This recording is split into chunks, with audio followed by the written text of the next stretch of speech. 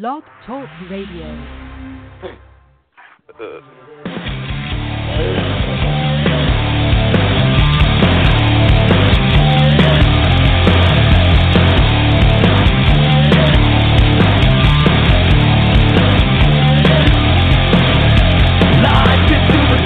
We've gotta be the body to rock it like we're never gonna see it again.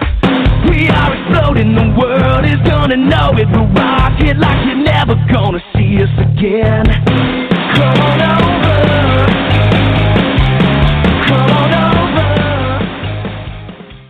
And a good evening to you all. It is 11 p.m. straight up, and Pure Gold is once again live and on the air for this Tuesday night, April 5th, 2016. Plenty to cover. So, folks, welcome once again to the show that covers everything and anything, and we'll try to tonight. My name is Joe Vicino. My co-host is David Gomez. Sir, how are you? I am doing fabulous as always, sir. Just excited to get another episode of Pure Gold underway. And, of course, folks, if you'd like to be part of the program, make sure to check us out at puregoldpg.com. It's been about 3 months, maybe more. We've been doing these shows, and it has not been updated, so, of course, but you can still hear all the episodes right there on the little side. There's a little box where you can just click on that, and you can see every episode that we've done pretty much. Of course, check out our past guests. We have a guest this evening. Of course, we're going to get to that in a minute. And make sure to give us a call if you'd like to be a part of the show, 877-633-9003. Or, of course, if the phone bank is too full, 929-477-2593. JV? Thanks, Dave. And on the program, longtime friend, and he was on only about a couple months ago to discuss WrestleMania 32, so we'll have a post-wrap-up discussion with him in a few minutes. Ken Reedy from The Ken Reedy Show will join us, and we'll get into WrestleMania, the night after WrestleMania, which was last night, Monday Night Raw. We'll talk about all the good, the bad, the ugly. We'll also talk about opening day with the Mets Sunday night, which coincided with WrestleMania, by the way. We'll talk about how that fiasco went, and we'll talk about the game that just happened a couple hours ago. The Mets, fortunately, split 1-1. We'll get into the Mike and the Mad Dog. We'll talk about the Mike and the Mad Dog reunion show because, let's face it, they're the inspiration. They're the reason why Pure Gold is on the air. They're the shining light, as you will. So we'll talk about them. We'll talk about Mike talking about WrestleMania. The guy never talks about wrestling. He risks wrestling all year long, but when it comes to WrestleMania, he orders it, and we'll talk about some nuggets if we have some time. So, sir, let's get right to it because our guest is waiting on the line, and I'm sure that he's pretty tired because he's had a long, long, long week. Oh, I'm sure, folks. We have the honor and the privilege, of course, to be joined by the one and only, the man, the myth, the icon, the legend, Ken Reedy. And, of course, Ken, first off, our question for the night. We only brought you on here to talk about women's college basketball. So, sir, how you doing this evening? Great, man. Nice to be on. You guys are too great intro. But, well, listen, our show, it's all about intros. We like to spend 10, 20 minutes giving introductions for our guests and then, rushing them off the show. So, listen, first off, Ken, are you still in Dallas? Because I thought I read something about that on one of your posts. Yeah, tonight, and we took in the legendary Billy Bob's, the world's largest honky. I'm having a hard time hearing you, Ken. You sure you paid your phone bill over there? Say that again. We're having a hard time hearing you. I just want to make sure you paid your phone bill this month. Oh, can you hear me now? Now, yeah, you sound better. It sounds a bit of an echo, but what was that you said? Something about a famous site you took in out there in Dallas? Yeah, we took in, it's called Billy Bob's, and it's considered the world's largest honky-tonk. So we drove out to Fort Worth to take that in tonight. And, that's the fun thing, going to WrestleMania weekend. Look, I enjoy going to WrestleMania. But the one thing I really love is, it's a decision like what city are we going to visit this year. And we love taking in the local flavor. And tonight, we've eaten more barbecue than, oh, my God. I just looking forward to getting back to the Northeast and just having a salad. But, Billy Bob's just awesome. So we're taking that in tonight, and we fly back tomorrow. Awesome. Listen, folks, the show is brought to you by Billy Bob's. As Ken's giving some cheap plugs over here. Listen, so Ken, let's get right down to it. WrestleMania was a couple days ago. Joe and I went into the show. I know we had you on about a month ago, and he and I both had absolutely no expectations whatsoever for WrestleMania. I've never actually felt like that where I wasn't looking forward to it. And I have to admit, and Joe, of course, can touch on this too, that both of us were pleasantly surprised. We actually enjoyed it. We thought it was a pretty good show. I've seen nothing but negativity and people just ripping it all over the internet.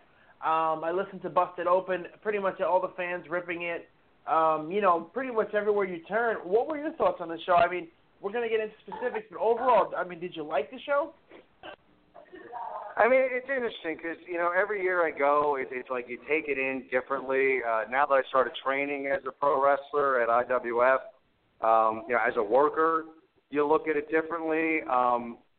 Being here live, I mean, the one thing about WrestleMania being here live, it's like it always blows you away as far as the sheer spectacle of it all. So it's tough not to enjoy yourself while you're here because it's just, if you've never been, there's no word to describe how huge it is.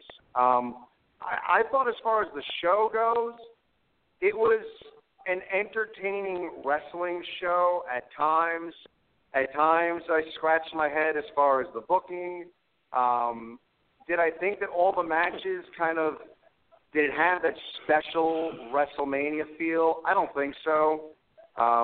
When we look at the lackluster build towards WrestleMania, was it better than the build that was advertised? Yeah, probably.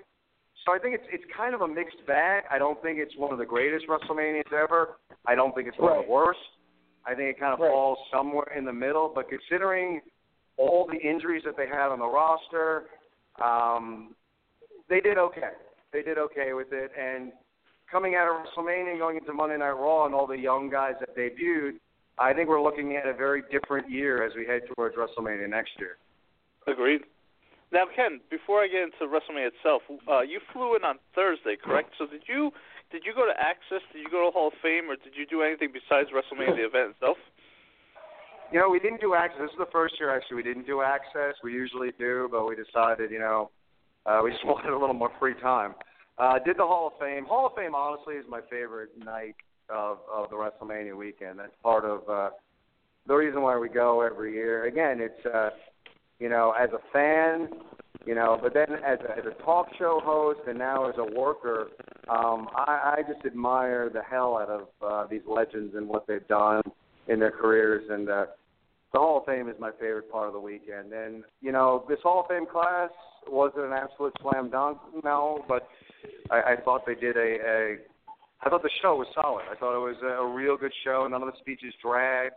So I thought it was a real good show as far as the Hall of Fame goes. And I just admired the hell out of the legends, and that was just a really fun night. And as far as other things we took in here, our friends at Busted Open, they did a tailgate party before WrestleMania. So we went to their tailgate party, hung out with them for a little bit, and then headed over to Mania, and then we did the Raw after Mania. Oh, that's cool. So you did you were at Raw last night? Yeah. All right, that's pretty cool too. Now, before I also ask my next question, I want to thank you and Michelle for those exclusive photos because I was showing Dave. I haven't seen Dave since, believe it or not, I haven't seen Dave since August, I think, of 2015 when I helped him move in for the 100th time, I think, in his life. So. Probably. WrestleMania brings families and brings co-hosts together. So thanks to WrestleMania and thank you, Dave. Thank you, Michelle. Thank you, Ken, for those exclusive pictures. I think your seats were pretty good, all things considering. Congratulations. We were talking via text, Ken, that we didn't think that the WWE would break the record of WrestleMania 3, but they did. What were they just letting everybody and anybody in at the end of before the show started? I mean, I don't know how they did it, but I'll tell you, it's, again, the spectacle of Mania and what they do. And part of the fun, like I said, we take in the local fair. We like visiting new cities, but I love visiting these new stadiums. I mean, part of the fun of WrestleMania, whether you're going to enjoy Mania or not, whether it's going to be a bad WrestleMania or a good one, these stadiums are just incredible. And last year, being a 49er fan, seeing Levi Stadium out in San Jose was incredible. And, geez, I mean, Jerry's World is just I mean, the spectacle at that stadium is the big screen. It's pretty incredible. And yeah, I mean, it just seemed like, I mean, I don't know if there was anybody walking the streets that night. It seemed like just about everybody was in that building that night. And you know, you sit there and just you look out at this sea of people, and whatever the numbers happen to be, whether it was over 100,000, whether it wasn't, I know all the reports are coming out that The Rock lied to us. How dare he? But it was still impressive to see the number of people that were there. Now you've been to the last definitely. you've been to the last couple WrestleManias. Ken, was it like 101,000 loud, or do you feel like you've been to other louder venues? I think there have been louder. Okay. I think there were times at WrestleMania that like people were kind of scratching their head.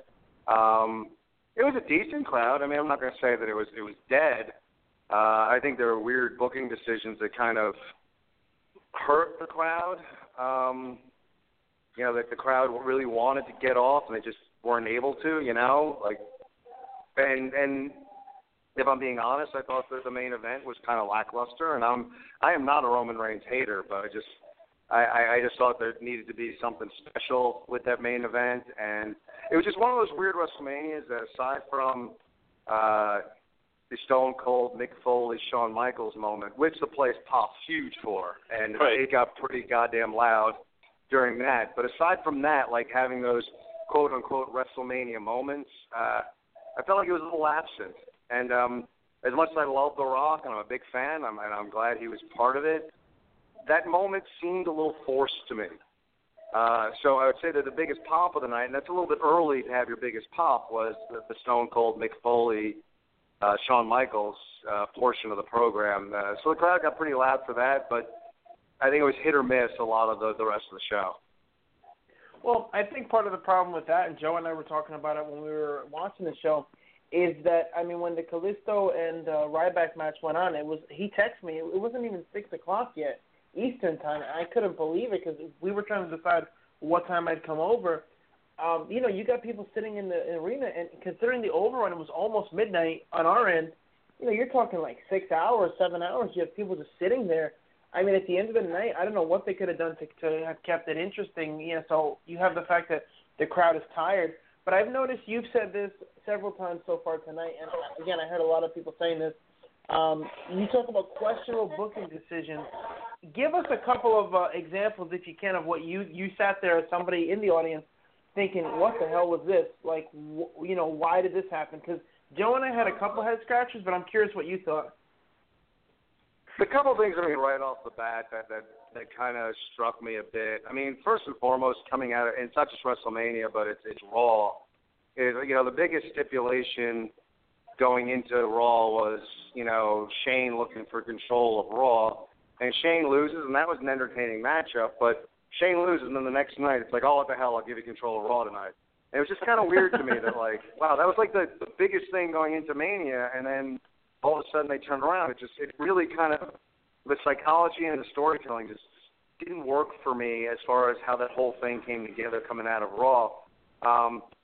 I felt like something special needed to happen if you're going to put Reigns in the main event with Triple H. Everyone knew how that crowd was going to react, and either that shouldn't have been the main event, or you need to turn Reigns heel, or something. Something special had to happen there, and the most special thing that happened in that match was honestly Triple H's entrance. That was awesome, and Stephanie was awesome in that. The other thing that kind of left me scratching my head is I just felt like Ambrose should have been more violent. Right. I just thought that, like, it didn't do for Ambrose's character what I thought it would do. It just was another match of Brock Lesnar suplexing someone 100 times and getting the pin. I thought it needed to be something where Ambrose was so violent that it was in doubt that Lesnar could win this match. I don't think it was ever really in doubt that Lesnar was going to win. So there's some decisions I would have changed. As far as order of the matches, if you're going to book the Heavyweight Championship the way they did, I would have booked the Hell in a Cell as your main event. You know, if you're going to just have a straightforward match with Reigns and Triple H and nothing special was going to happen, well, you obviously weren't going to top Shane going off the top of the cage. So that should have been your main event. But, you know, it is what it is. I mean, it's easy to play armchair quarterback, but those are some of the things that struck me as a fan that I think they just kind of missed the boat a little bit with the psychology and the storytelling. Well, as fans, we're always going to look at stuff and say, oh, why didn't they do this, or they should have done this. I mean, Joe and I had talked about this ad nauseum, and, again, we did discuss it with you and Pat the last time you guys were on the show. The whole Shane McMahon, you know, Undertaker storyline made no sense from the beginning. Like Joe said, Shane solely going after the control of Monday Night Raw pretty much devalued SmackDown and anything else, because the whole idea of it was, well, if you get control of Raw, you essentially have control of the company. But doesn't that mean SmackDown would then be considered vastly inferior? Wow, that is loud.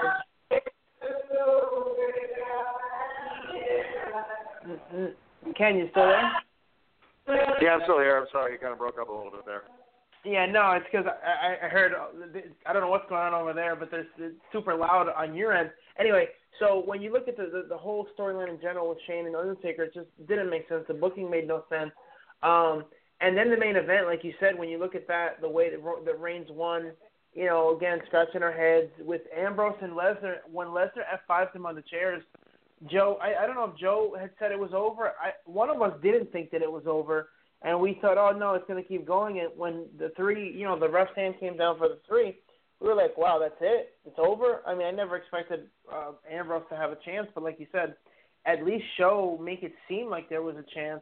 And the other two things that really that I hated in the aftermath was when we get to the AJ Styles thing, but you know, Zack Ryder wins the IC title. He gets this huge moment and loses the next night on Raw to Miz, which I hate it because, I mean, the Miz to me is just washed up. And the other thing would be AJ Styles, and I know wrestling, they tend to trade wins back and forth, but Joe and I were saying how it makes no sense that you have AJ Styles in this match at WrestleMania, he loses it, and then the next night on Raw, he becomes the number one contender to the WWE title. It's a great moment because, you know, we like AJ, but give us your thoughts on that if you could, Ken. It was weird. I mean, it was the whole thing was, you know, I mean, if they don't turn Roman Reigns heel, they really don't know what they're doing. I mean, there's no way at this point. Like, I mean, booking him against AJ now, I mean, the spattering of applause, you know, Roman Reigns may have been getting are gone. I mean, people are going to want to see AJ Styles win that, you know, and take the title from Roman Reigns. I mean, if you're booking it this way, and everything you read, now again, you got to take everything you read with a grain of salt, but everything you read is the WWE wants to push Roman Reigns as their top guy, top babyface, and this is not the way to do it. I mean, if that's still their plan, this is not the way to go. So, you know, we'll see what happens. Yeah, I mean, it was a weird kind of thing. I'm happy for AJ. He's been pushed to main event status real quick, which I don't know. You got to take that with a grain of salt. I don't know if that's good for him. We all know AJ is an incredible worker, an incredible athlete. His mic skills are okay at best. Being pushed to main event status this early in his WWE career could be a great thing. Maybe it's not. But I'm curious really what they're going to do with Roman Reigns now because nobody's cheering for this guy if he's going to run a program with AJ Styles. Are you surprised that the main event went off without a hitch? There was no interference by. I really thought like somehow Seth Rollins was going to come in, maybe turn on Triple H, and then have that feud start up later down the year because I know Seth is not ready to come back just yet. But were you surprised that the match was relatively clean and Roman beat him? And I know the fans were dead. And I always talk about Dave, especially about this pay-per-view, I always talk about the psychology of placing certain matches. And Dave always tells me, which I agree, you have to like almost kill the crowd and make them like almost dead. And that Rock segment I thought was pretty a dead segment. And then you're supposed to really raise them up for the main event, and the crowd is supposed to leave, you know, happy and rambunctious and loud. But there was nothing. You're right. There was nothing. I don't think they did right with the main event. And I'm surprised that there was no run-in or no weird finish or anything. I mean, what are your thoughts on that? Well, yeah, I mean, I agree with you. I thought something was going to happen in that main event, and I get the whole idea they wanted to give it a clean finish. And I get that. I get going like that. But to me, I thought one of two things should have happened in the main event. Either you turn Roman Reigns definitively heel in some way, shape, or form, in that matchup, and he comes out of WrestleMania through a chorus of boos, but he's a heel now, so who cares? He's going for the boos. Or you had some sort of interference on the authorities' behalf. You alluded to, you have Seth Rollins come out, but then you have Ambrose come out as well. And you have a Shield reunion in the middle of the ring. You keep Roman Reigns a face, and the three of them are in the middle of the ring with Roman Reigns holding up that belt. Then the crowd's going to pop for that. They're going to forget that they hate Roman Reigns, and they're going to cheer the fact that those three guys are standing in the ring with the WWE Heavyweight Championship. So, to me, those are the two scenarios that I think they could have gone in the main event, and I just don't think they really. I don't know. It's kind of a weird thing. Like, I get it, and again, we can all be critical, and I look at it from a wrestler's point of view as well as a talk show host point of view and a fan's point of view. And I know there are people working for the WWE that have done this a lot longer and are a lot smarter than I am. But it does wind up being a moment where you just kind of scratch your head and you think, God, you had to know that the crowd is just going to crap all over this. You should have done something else. And like I said, I mean, I'm not going to say it was terrible. It was an okay match, but it was an uneventful match for WrestleMania, and it just kind of leaves you scratching your head a bit. Well, it kind of becomes, and like I was telling Joe, it's like the WWE has said, audience be damned, results be damned, fans be damned, money be damned, ratings be damned. We're going to push this guy no matter what. And it really goes to show you that how out of touch the WWE is. There was a time, not that long ago, it seems like a long time ago, but the fans were clamoring for Roman Reigns, and the booking that they've had, because of the whole Daniel Bryan phenomenon, has kind of messed things up. And Roman's inability to really connect with the crowd on the microphone, the fact that they overly script him, last night he sounded a little bit better. His whole, I'm not a good guy, I'm not a bad guy, I'm not whatever, I'm just the guy. Not bad, but he is the type of guy who's going to get that nuclear, almost like Vicky Guerrero heat in a way, and the crowd's going to crap on him for as long as they can. So it makes me wonder what the plan is, because even with John Cena, at the very least, there is a segment of the audience that likes him. There's a pretty vocal segment of the audience that likes him. With Reigns, it's like 99% negative, and it just baffles me. But when I look at that main event and I look at the fact that Reigns is the champ, you look at the way that things turned out, again, in terms of the WWE going forward, there's so many different ways that they can go. I don't see how you put AJ Styles straight up in a match with Roman Reigns, like you said, because the boos for him are going to be deafening, and I'm wondering if they're going to bring Triple H in there to kind of, again, I don't even know how you book it, because Reigns is so universally hated right now that there's no way, I don't think, to get him over as a face. So, where do they go? What is the plan here? I mean, I love AJ Styles, but they're not going to put the strap on him just yet. It's like they're going to ride this Roman Reigns train into the ground, and then I don't know what. I told Joe, again, not a fan of John Cena, but I would cheer Cena like a maniac if he were in a match against Roman Reigns. That's how much I'm not into Roman Reigns. What do you think they're doing here, Ken? Are they going anywhere, or are we just going to have to sit down and wait and see and look at the WWE almost like they have no idea what they're doing? I don't know. I mean, good question. I don't know. There's a lot of, there's been a lot of WWE programming over the past year. It's a head scratcher. You wonder where they're going. If we wind up getting something where it winds up being the Shield versus the Bullet, Baylor Club, whatever they're going to call them, maybe that winds up being something the fans can sink their teeth into. It's just a program with AJ and Roman. I don't get overly excited about that. I don't know. I mean, it does. A lot of the booking and the storytelling do leave you scratching your head. You do. We're wrestling fans. We're all fans ultimately. Whatever we do, whether it's hosting or wrestling, we're all fans, and we all want to like it. We don't want to hate it, but it does kind of leave you scratching your head sometimes, like what exactly are, and when you look at things, Jim Ross did an interview recently, and he said that, sometimes you write stuff out, and you write your storylines, and you put it out there, and sometimes you just got to listen to the crowd. And what the crowd is doing right now is they're telling me it's time to make Roman Reigns a heel. And I think he'd be a good heel. I think it would be good for him. I think it'd be good for his career. I think, his persona, just being a kind of a bully type ass kicker heel, would be good for him. And honestly, Jim Ross says it, one might argue. He's right. Like, he said in an interview before Mania, he's like, you make him a heel. It's time to make him a heel. And the fact that just not, like, sometimes I wonder if the WWE and the creative forces just do things despite what the crowd is wanting.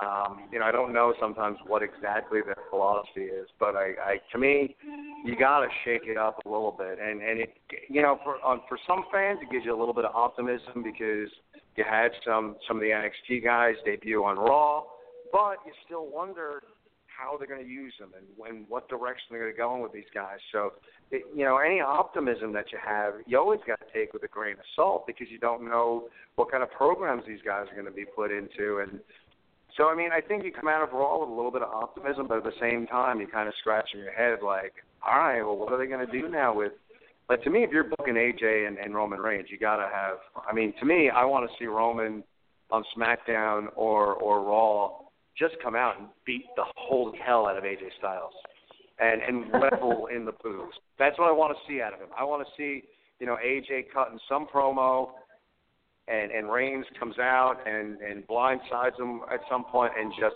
beats the hell out of him to the point where, like, the crowd is just outraged, that whatever, like, he needs to be helped to the back, something where he's just definitively just this badass, ass-kicking heel.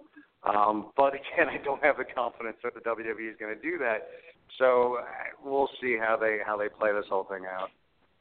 Well, speaking of booking decisions and speaking of getting the hell beat out of them, what were your thoughts? I thought the crowd enjoyed it. I don't know about Joe. I think Joe's on some bad medication. But when The Rock came out, I'm literally sitting there and I'm like, is this it? He's done. He came out to announce the crowd.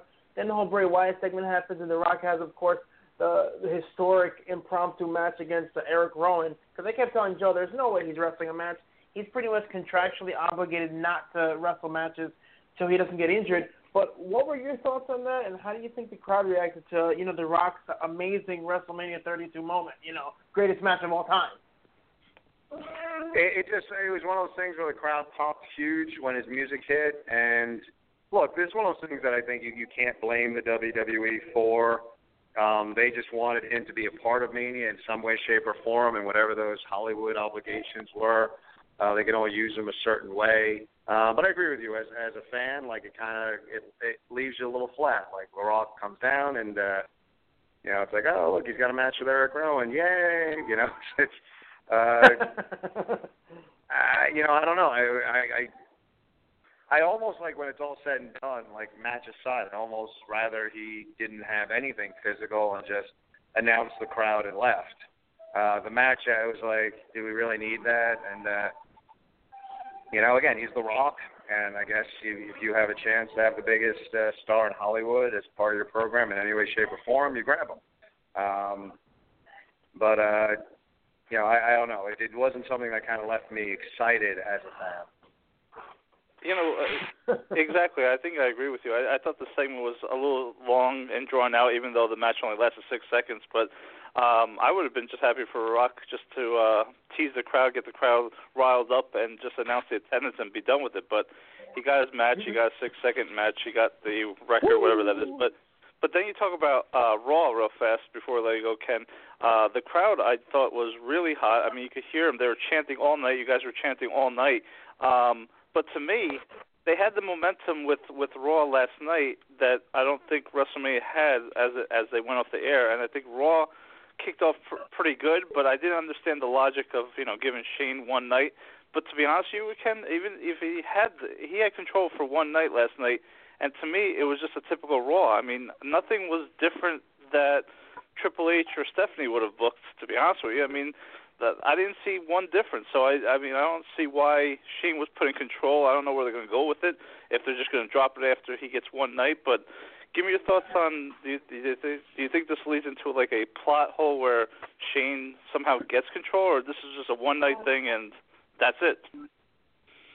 Honestly, I don't know what they're going to do going forward, but I agree with you. It was one of those things where I kind of looked at it as like, well, yeah, good. Shane was in charge, and there was same old Raw. I thought the exact same thing sitting there. I mean, the crowd, when you market Raw and you look at like wrestling, WWE moving forward, you got to take the Raw after Mania crowd with a grain of salt, because that crowd now, traditionally, that crowd just they come in the door looking to hijack Raw. That's the way the crowd is. I'm not like that, to be honest with you, but the crowd looks to hijack Raw. That's the MO of that Monday Night Raw. To me, it's one of those, like, it's glass half full, half empty. I agree with you. I thought it was like a typical Raw, but I think if you're going to have Shane booking things, he should have been involved more storyline-wise, just on camera more. You had, it's essentially, with the way you look at the WWE, it's like WrestleMania is the end of the season, and Monday Night Raw after WrestleMania is game one. And you had some NXT guys debut. We want to see how they're used. Do we see differences? They've acknowledged the fact on TV that there have been some things lacking. Do we see some better storytelling? Do we see some better psychology? I hope so. But I can't say definitively coming out of Monday Night Raw that I'm all like, yay, they finally righted the ship. It was an okay Raw. I don't think it was a great Raw. I don't think it was a horrible Raw. But I'm not of the mindset that, yay, they've righted the ship. I think there's a lot of things they got to look to change. If the least of the, if their storytelling and their psychology got a little bit better, maybe they wouldn't have to have all these guys having these ridiculous spots all the time, and you wouldn't have all these injuries on the roster. First and foremost, keeping your roster healthy and looking at what you're doing as a brand might be one of the things that they really need to look at moving forward. And, that's, again, a certain amount of optimism coming out of Raw, but as far as being a fan of this, I'd like to say I'm optimistic, but it's cautious optimism at best. Yeah, I really don't think, case in point to what you said and what me and Dave have said for a while now, is like Vince just doesn't want to give the fans what they want. The case in point that I have is just you have Zack Ryder win the Intercontinental title, doesn't even get a reign, like a title defense or anything like that. He loses it last night to The Miz, who I don't understand why he needs the title again. So for him to just crap all over Zack Ryder the day after WrestleMania when the fans just loved it at WrestleMania, it just is the case in point that Vince really doesn't care what the fans want. And they raked in probably a ton of money, obviously with the gate. They probably raked in a lot of money. That's a nice gate. With the merchandise, so they got what they want. They got the money. Very nice gate. We'll get into the gate later, but Ken, I do want to appreciate you coming on 2 months ago to preview WrestleMania and coming on tonight, because I know it's been a long week and you must be beat. So you have a safe flight back, you and Michelle, and thanks for everything, the pictures and the feedback and everything else. No problem. Thank you guys for having me on. And before I go, guys, be sure to check out IWF. CampIWF.com is the website. We got our big show April 16th, benefiting the Nutley, New Jersey Relay for Life. So battling cancer, raising funds for that. So I'm proud to be a part of that. So be sure to check that out. Check out my show. And you guys, awesome job. Thanks for having me on, and I'll talk to you guys soon. Thank you, Ken. Thank you, sir. Have a good one. Take it easy. Folks, that was the, all right. Go ahead. The one and only, the man, the myth, the legend, Ken Reedy. And, folks, we will be back right after that. Joe's trying to cut me off. He's hogging up the whole interview with Ken Reedy. He's asking all the questions, and he also wants to take it so that we don't go to break. Unbelievable, folks. This guy is out of control. We will be right back after this. Hi, this is Brittany Bell, Miss Arizona USA 2010, and make sure to tune in every week to Pure Gold for the best interviews and talk radio. Joe and David are the best. Check them out at puregoldpg.com. What's up, guys? This is actress Jen Lilly telling you to tune in to Pure Gold Radio. Pure Gold brings you amazing guests, awesome interviews, and great talk radio every week. Check them out at puregoldpg.com. What's the name of your show? Pure Gold. Pure Gold. Yes, sir. And we're back, folks. Joe, I know you have a lot of nuggets, so take it away, sir. Yeah, that's a great segue. I love the way that you brought us back from there. Let's get right into that. The fact that Mike Francesa, who's like the sports pope, he always seems to never talk about wrestling, and who could blame him? He never talks about wrestling until it's WrestleMania season, or maybe the day before WrestleMania, or the day after WrestleMania. But Mike Francesa decided that it was time that he bought his kids WrestleMania. Spent I guess it's $70 on it because he doesn't have the network apparently. He buys the pay-per-view for his kids. Doesn't watch the pay-per-view except I guess he watched the first 5 minutes of the ladder match, which opened WrestleMania, but lets his kids watch it up until 8:45, and then it's off to bed. So it must be nice to be making the millions upon millions, and then just drop $70 and just tell your kids, it's time for bed. I don't care. The show's not over, but you're going to bed. No, it was great, sir. And what's funny is that, Mike was actually on WrestleZone.com. I mean, this was such a big deal, apparently, to whoever runs WrestleZone. They even posted a link to the article, to audio of him talking about WrestleMania. And, I thought the comments, of course, were overwhelmingly negative. Everybody complaining about Mike, hating on him, talking about he gets some of the best ratings in sports talk radio. Last I checked, he's the sports pope, first of all. You show him respect. And second of all, he gets the best ratings in all of sports talk radio, sir. Is that not correct? That is correct. You're right. Yes, I don't know what the hell these guys are talking about. But anyway, at the end of the day, I'm listening to this thing. And, you and I are texting each other back and forth. I thought it was absolutely hilarious that he's over here talking about how he's crestfallen and basically that his life is ruined and, his kids have just, destroyed him and, he's just so sad and where did he go wrong, blah, blah, blah, as he likes to say. And then he talks about, like Joe mentioned, please, Dad, please, his kids begging like dogs, absolute dogs, to get their dad to order WrestleMania.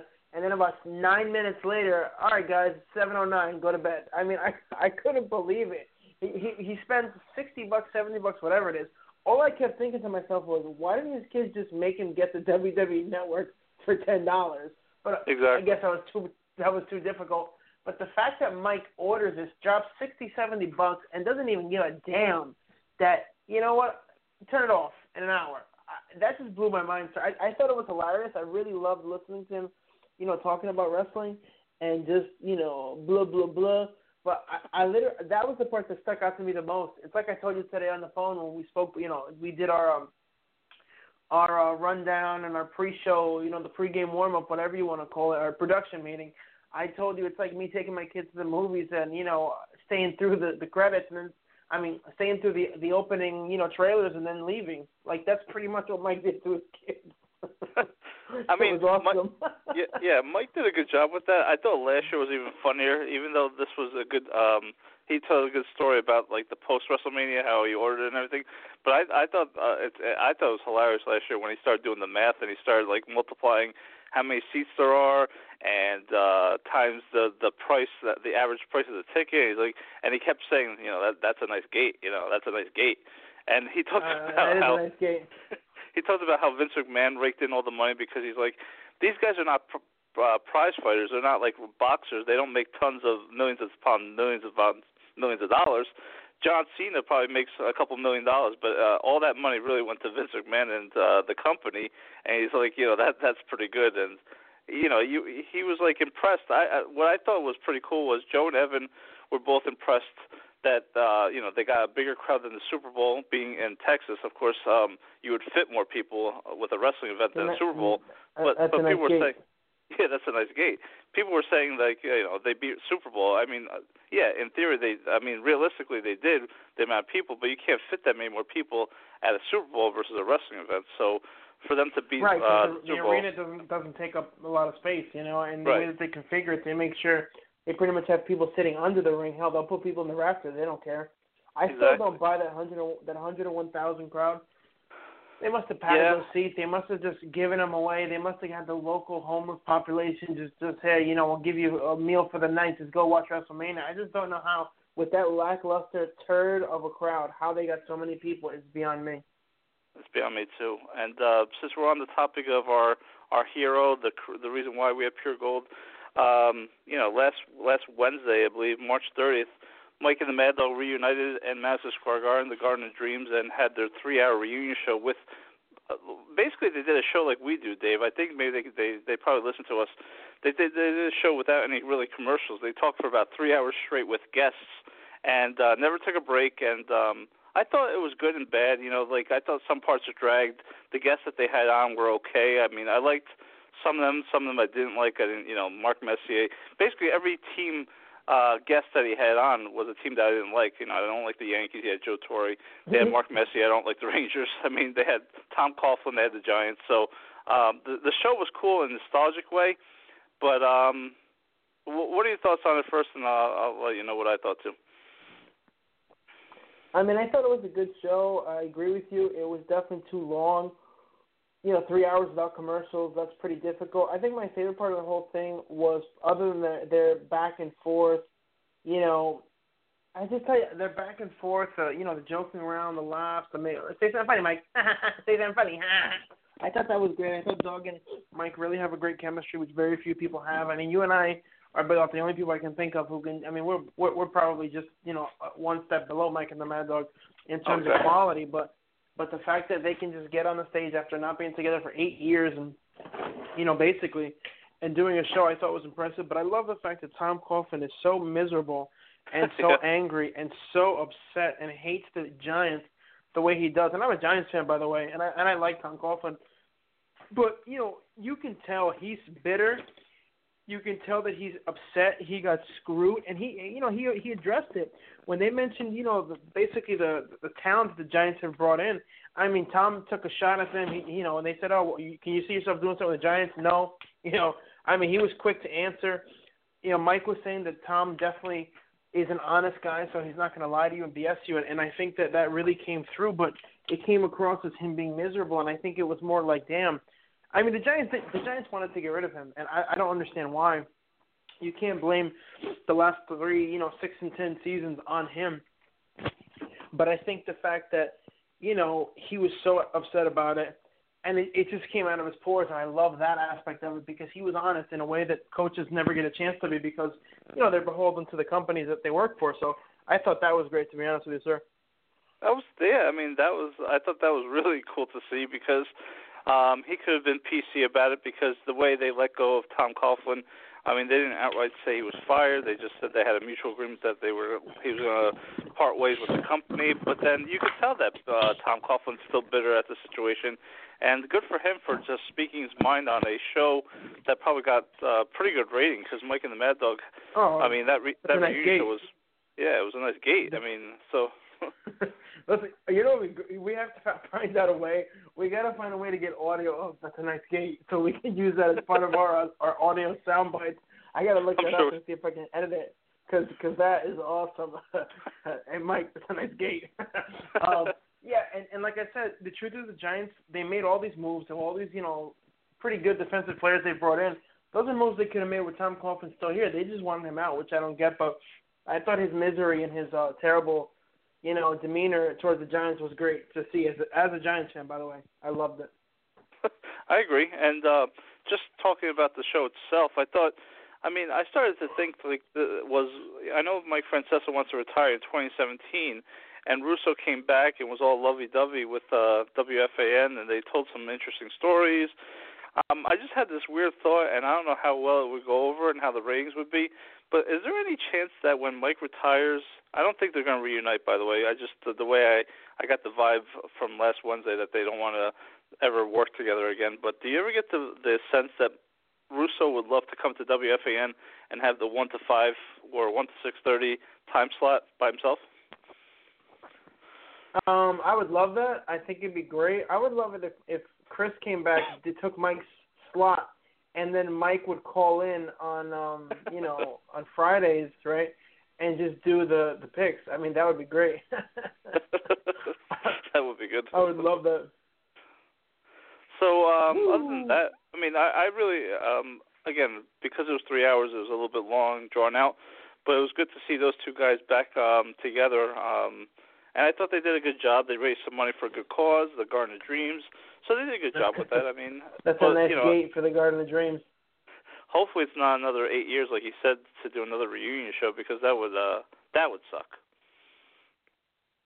Like I said, nice gate for the guy of my dreams. So we pretty much, the one thing that we should, because we talked about Mike Frances only because we were talking about WrestleMania, we didn't really dive into Raw. Let me just backtrack and then we'll just finish up with like the Mets and some Nuggets. With Raw last night, like Ken was saying though, the crowd looks to hijack the show the night after WrestleMania, and I guess that they did that last night too. The one thing that to me makes no sense at all, real fast, is that Shane McMahon somehow gets control of Raw for one night because his dad, I guess, feels bad for him or whatever. But again, there was no difference in any the Raw from last night versus any other Raw. So, I mean, what was even the point of Shane being in control? You could, if you had turned on Raw after that first segment, you wouldn't know that Shane was in control, would you? Yeah, no, I agree with you totally. It made no sense. It was totally like another episode. We said it on the phone. Totally like another episode of Raw. It made absolutely no sense. More nonsensical booking decisions by the WWE. Yep, and of course, again, Vince just doesn't really care what we think about or what we want because Zack Ryder drops the title the night after, and the only other, and that to me is just a shame because Zack Ryder got a huge pop at WrestleMania. I mean, it was so cool for him to see.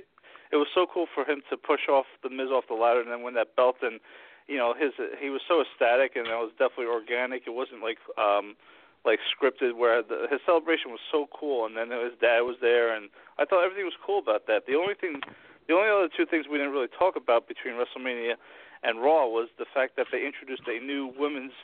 They got rid of the Divas title, and now they have a women's division. They have a women's title. Right. The one. I gotta say though, Dave. I mean, I know like you hate me for being so picky and so weird about belts, but I'll be honest with you. Like the belt looks nice, and I understand that it's supposed to look like the men's title, but to be honest with you, I don't like red on red. The red on red with the swoosh just makes no sense. It would have made more sense to me if the WW was red and then the swoosh was white and then the background was red and the WW had like a white outline around it. I agree with you. I'm not as picky and weird as you are when it comes to that. I mean, this guy's got like 30 belts held hostage, hijacked downstairs in his basement of his 9-bedroom mansion that I went to the other day. Unbelievable. All these years talking about, my house gets flooded, my house gets flooded. What an absolute scam. What a sham that was. You probably flooded that damn place on purpose just to get the hell out so you could scam your wife into coming to this new house that you probably had to sell Sabrina into some sort of some sort of kid slavery or something. I don't even know how to explain it. I mean, folks, I go to this guy's house on he's been begging like an absolute dog. I mean, like a dog. Total, side note, like a dog. The way that Bruce Wayne's parents told Joe Chill that they begged, and he then told, Carmine Falcone in Batman Begins. I mean, this guy's been basically offering me money, literally offering, here, come on, I'll give you a check, just come over to my house, pathetic. Anyway, I go to this guy's house, and I mean, this place is so big, you can fit mine. Yeah, sorry. First, let's backtrack a bit. You look. Let's backtrack. When you first parked at the house, right? You're like, this is a small house. Oh yeah.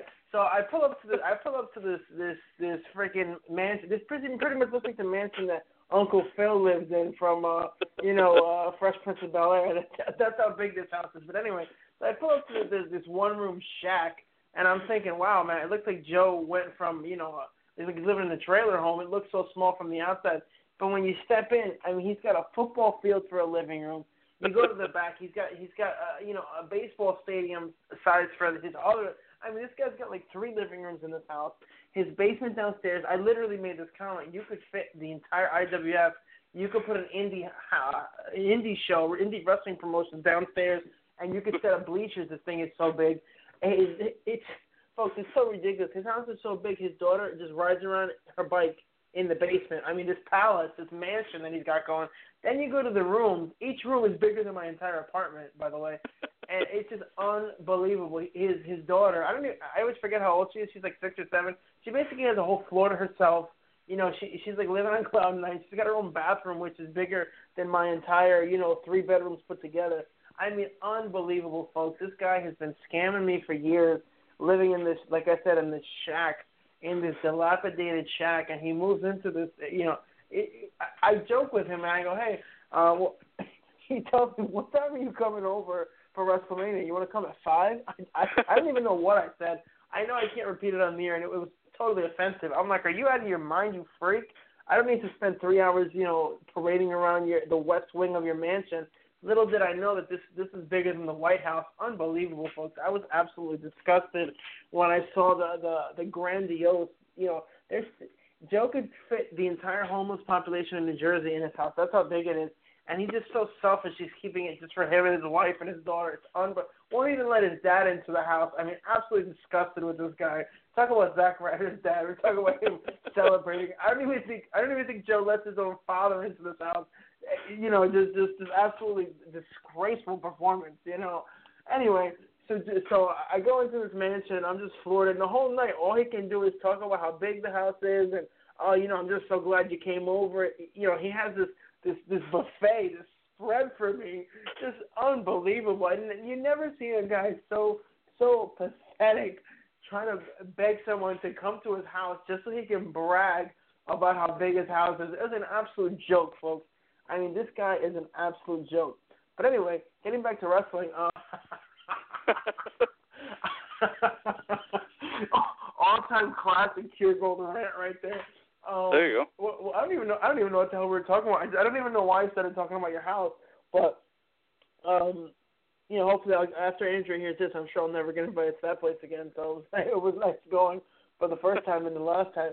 But, the Zack Ryder thing, getting back to that, it just makes no sense. And it's pretty much, I equate Zack Ryder losing the title the next night on Raw to you having a house that fits 30 people. It just makes no sense.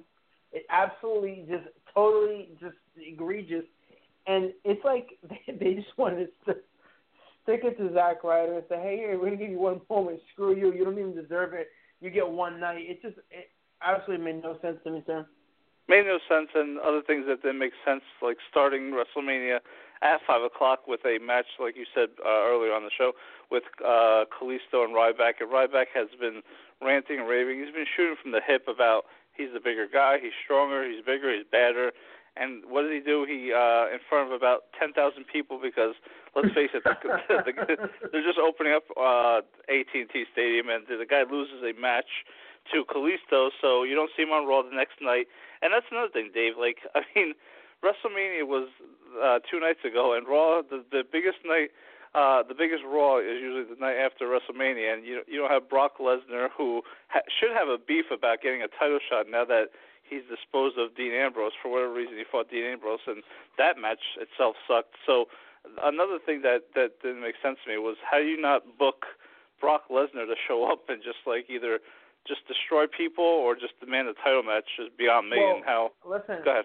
They didn't want to waste. They didn't want to waste the limited dates that Brock has. So we'll see him again around SummerSlam when it's time for me to go back to your house again. I mean, that's pretty much it. There's no other point. Absolutely pointless. It makes no sense to me, sir. Absolutely no sense. Talk about making no sense. How about the fact that I was predicting about at least 20 glitches with the network and it freezing up and we complaining about it, and not once did it skip at all. To me, that was another bizarre thing 2 nights ago. It was. It's funny. We complain about the fact that there's so many glitches, and the one time there's no glitches, you still find a way to complain. Unbelievable. Why don't you just go sit back in one of your many pools you have in your house, you freak. You make me sick. All right, this is a good segue to talk about not only about WrestleMania Sunday night and you coming over for the first time, and we physically not seeing each other for about 8 + 4 + 4, about 8 months. We haven't seen each other about 8 months, and then you come over for WrestleMania, finally come over, and then we decide that, the Mets are opening up Sunday night against the Kansas City Royals, so I'm going to use my phone to watch the game, and give me your take on opening night and what you thought about the Mets, and then we'll just get into it. Well, the Mets pretty much didn't show up until the 8th inning of that game, so I was pretty pissed at that. And I got to tell you, not only does this guy have an 80-inch plasma TV that, takes up the entire wall, He's got this huge iPhone, the biggest phone I've ever seen in my life. It's like a DVR. You know, it's like a friggin' DVD player strapped to his waist, and he gives it to me. So I'm over here watching the Mets game while I'm watching the WrestleMania. It's unbelievable. You know, just the technology and just the absolute rub it in your face that this guy's doing.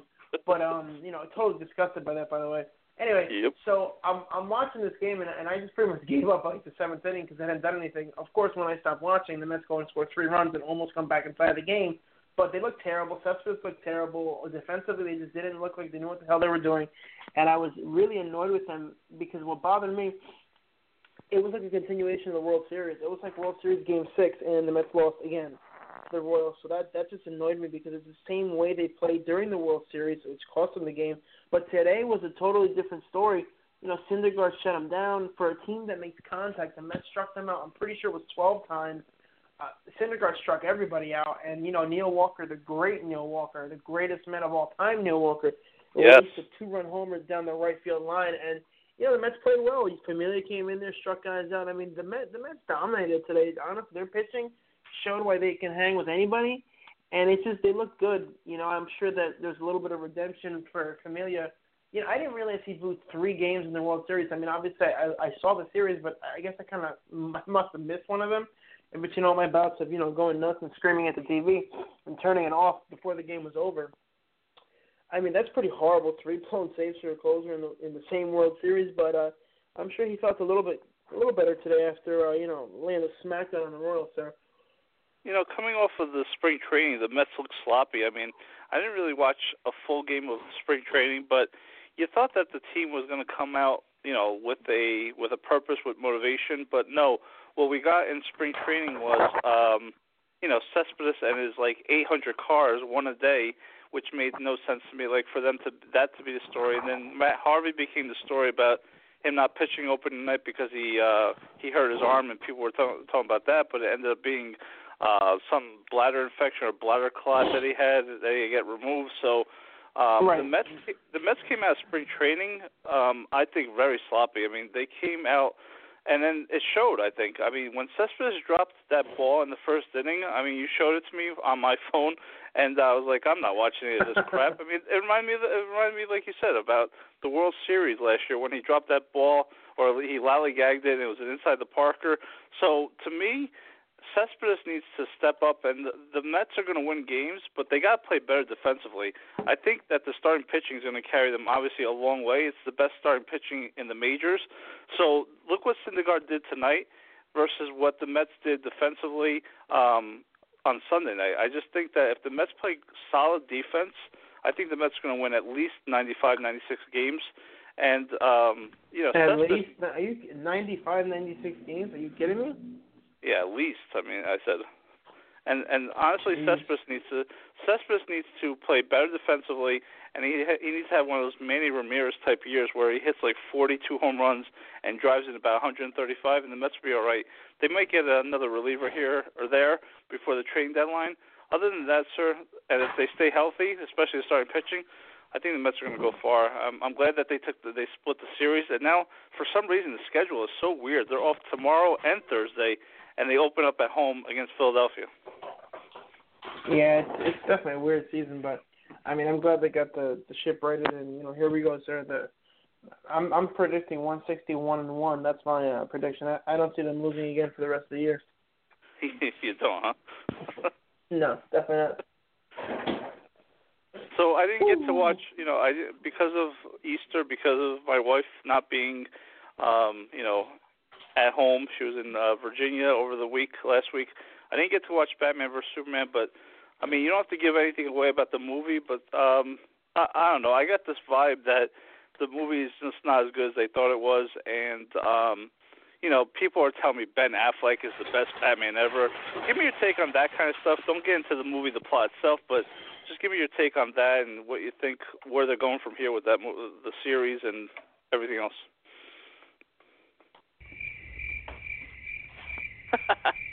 All right. We got 2 minutes. We got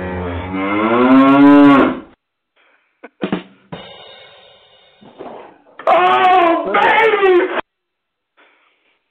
Listen, this is all I have to say about Batman vs. Superman. Shut up! Shut up! Shut up! Shut up! Go to hell! There you go. That's pretty much how I feel about all those sound bites you just heard. That's pretty much how I feel about Zack Snyder. I mean, I know you haven't seen the movie, so I don't want to get into the actual plot of it. But, the movie has dropped. When you look at the amount of money that it made in that first week, which, of course, it's a good thing because you say, well, they made a ton of money, and then they became only the second movie ever to drop $100 million from 1 week to the next, or from, to lose $100 million, basically. And the other one would be Avengers 2, Age of Ultron. So it's in good company. But the movie, the ticket sales have slowed down. That first week was monster, and they've made some money, but it's definitely not going to reach any of the goals that they set at the beginning. And the word got out. The critics panned it. It's very dark.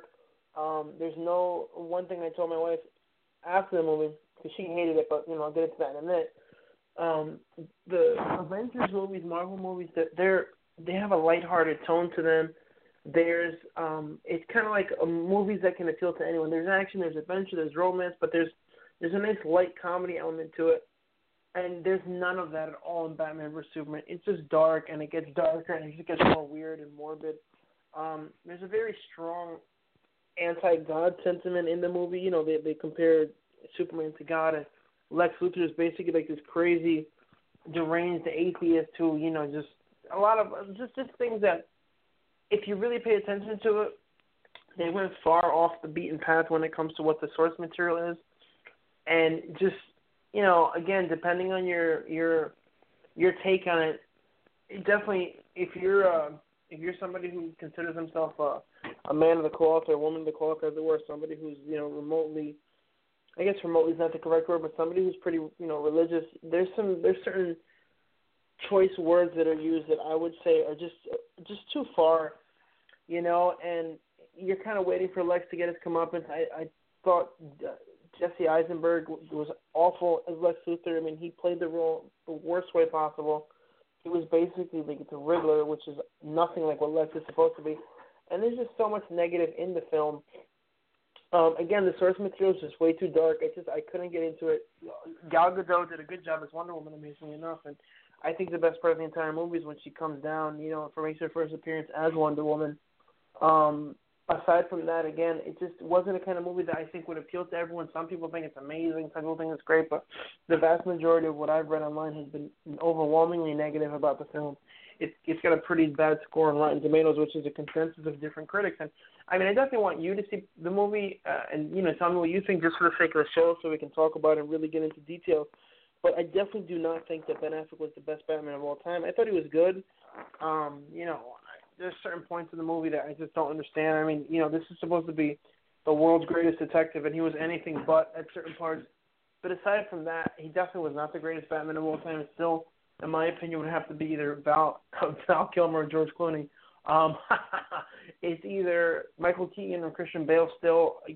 People saying, like, it's undoubted, there's no way anybody else even came close. It's just ridiculous, and people just, need to get better hobbies. But definitely a disappointing experience, sir. And the funny thing is, I went into that movie with low expectations, and it was worse than I thought, sir. Wow. I mean, I'm looking forward to Captain. But then I'm looking forward to Captain America 3: Civil War. That's going to be an awesome movie. Yeah. I was just wondering, because you follow more than me, what's the next movie in this series, the Zack Snyder series? Is it Darkseid? Well, I'm actually not sure where they're going. Again, I can't, because I'd have to get too much into the plot of the movie and basically ruin it for you since you haven't seen it. But I thought that, they haven't done a true Man of Steel sequel. That's not what this is. This is more of a Batman movie. Superman happens to be there, so they'd have to do that. It just doesn't. I don't think it sets up well for Justice League or anything else. So, again, there's just so much negative about the film, and I think that they really blew their chance at creating a great concept for Justice League and everything else. I think that opportunity has passed them by, sir. It just shows to show you DC doesn't know what the hell they're doing when it comes to comic movies. Yeah, and I hope to, again, just for the sake of our show, I hope to go see it before our next show next Tuesday, and then we'll rip it to no end because that's what we do. It's interesting how again, folks, just to wrap up the show, it's interesting how me and Dave went into WrestleMania with no expectations or little expectations, and actually thought it was a decent show. I mean, the first two matches were really good. I thought they were really hot with the ladder match, and then AJ Styles against Chris Jericho. Don't understand why Chris Jericho won, and now all of a sudden AJ Styles is number one contender. But we could be here all night, and I don't want to be here all night talking about the WWE because they don't give a crap about us, and we don't give a crap about them. I like turtles. Exactly. So I think it's good to wrap it up here, and we'll talk next Tuesday. Definitely, sir. I'm sure we won't talk next Tuesday because something will come up. But, folks, thanks for checking us out. Thanks to Ken Reedy for being a guest. Make sure to check us out, puregoldpg.com. Sir, as always, it's been a pleasure. Yours, of course. And hopefully we're going to, have, what do you say about this? Out of your homes. Yes. Hopefully Nikki Boyer calls next week, right? Yeah, hopefully. There's a possibility, so I'll wait when I hear from her, I'll let you know, sir. What's the name of your show? Pure Gold. Pure Gold. Yes, sir. I got 2 words for you. Pure Gold. You guys are awesome. Thank you. Yes, we are. And I got to say, I love when Mike says pure gold. That's great. Have a good night, sir. Let's go, go, Good night, sir. Let's go, man. Woo. Woo.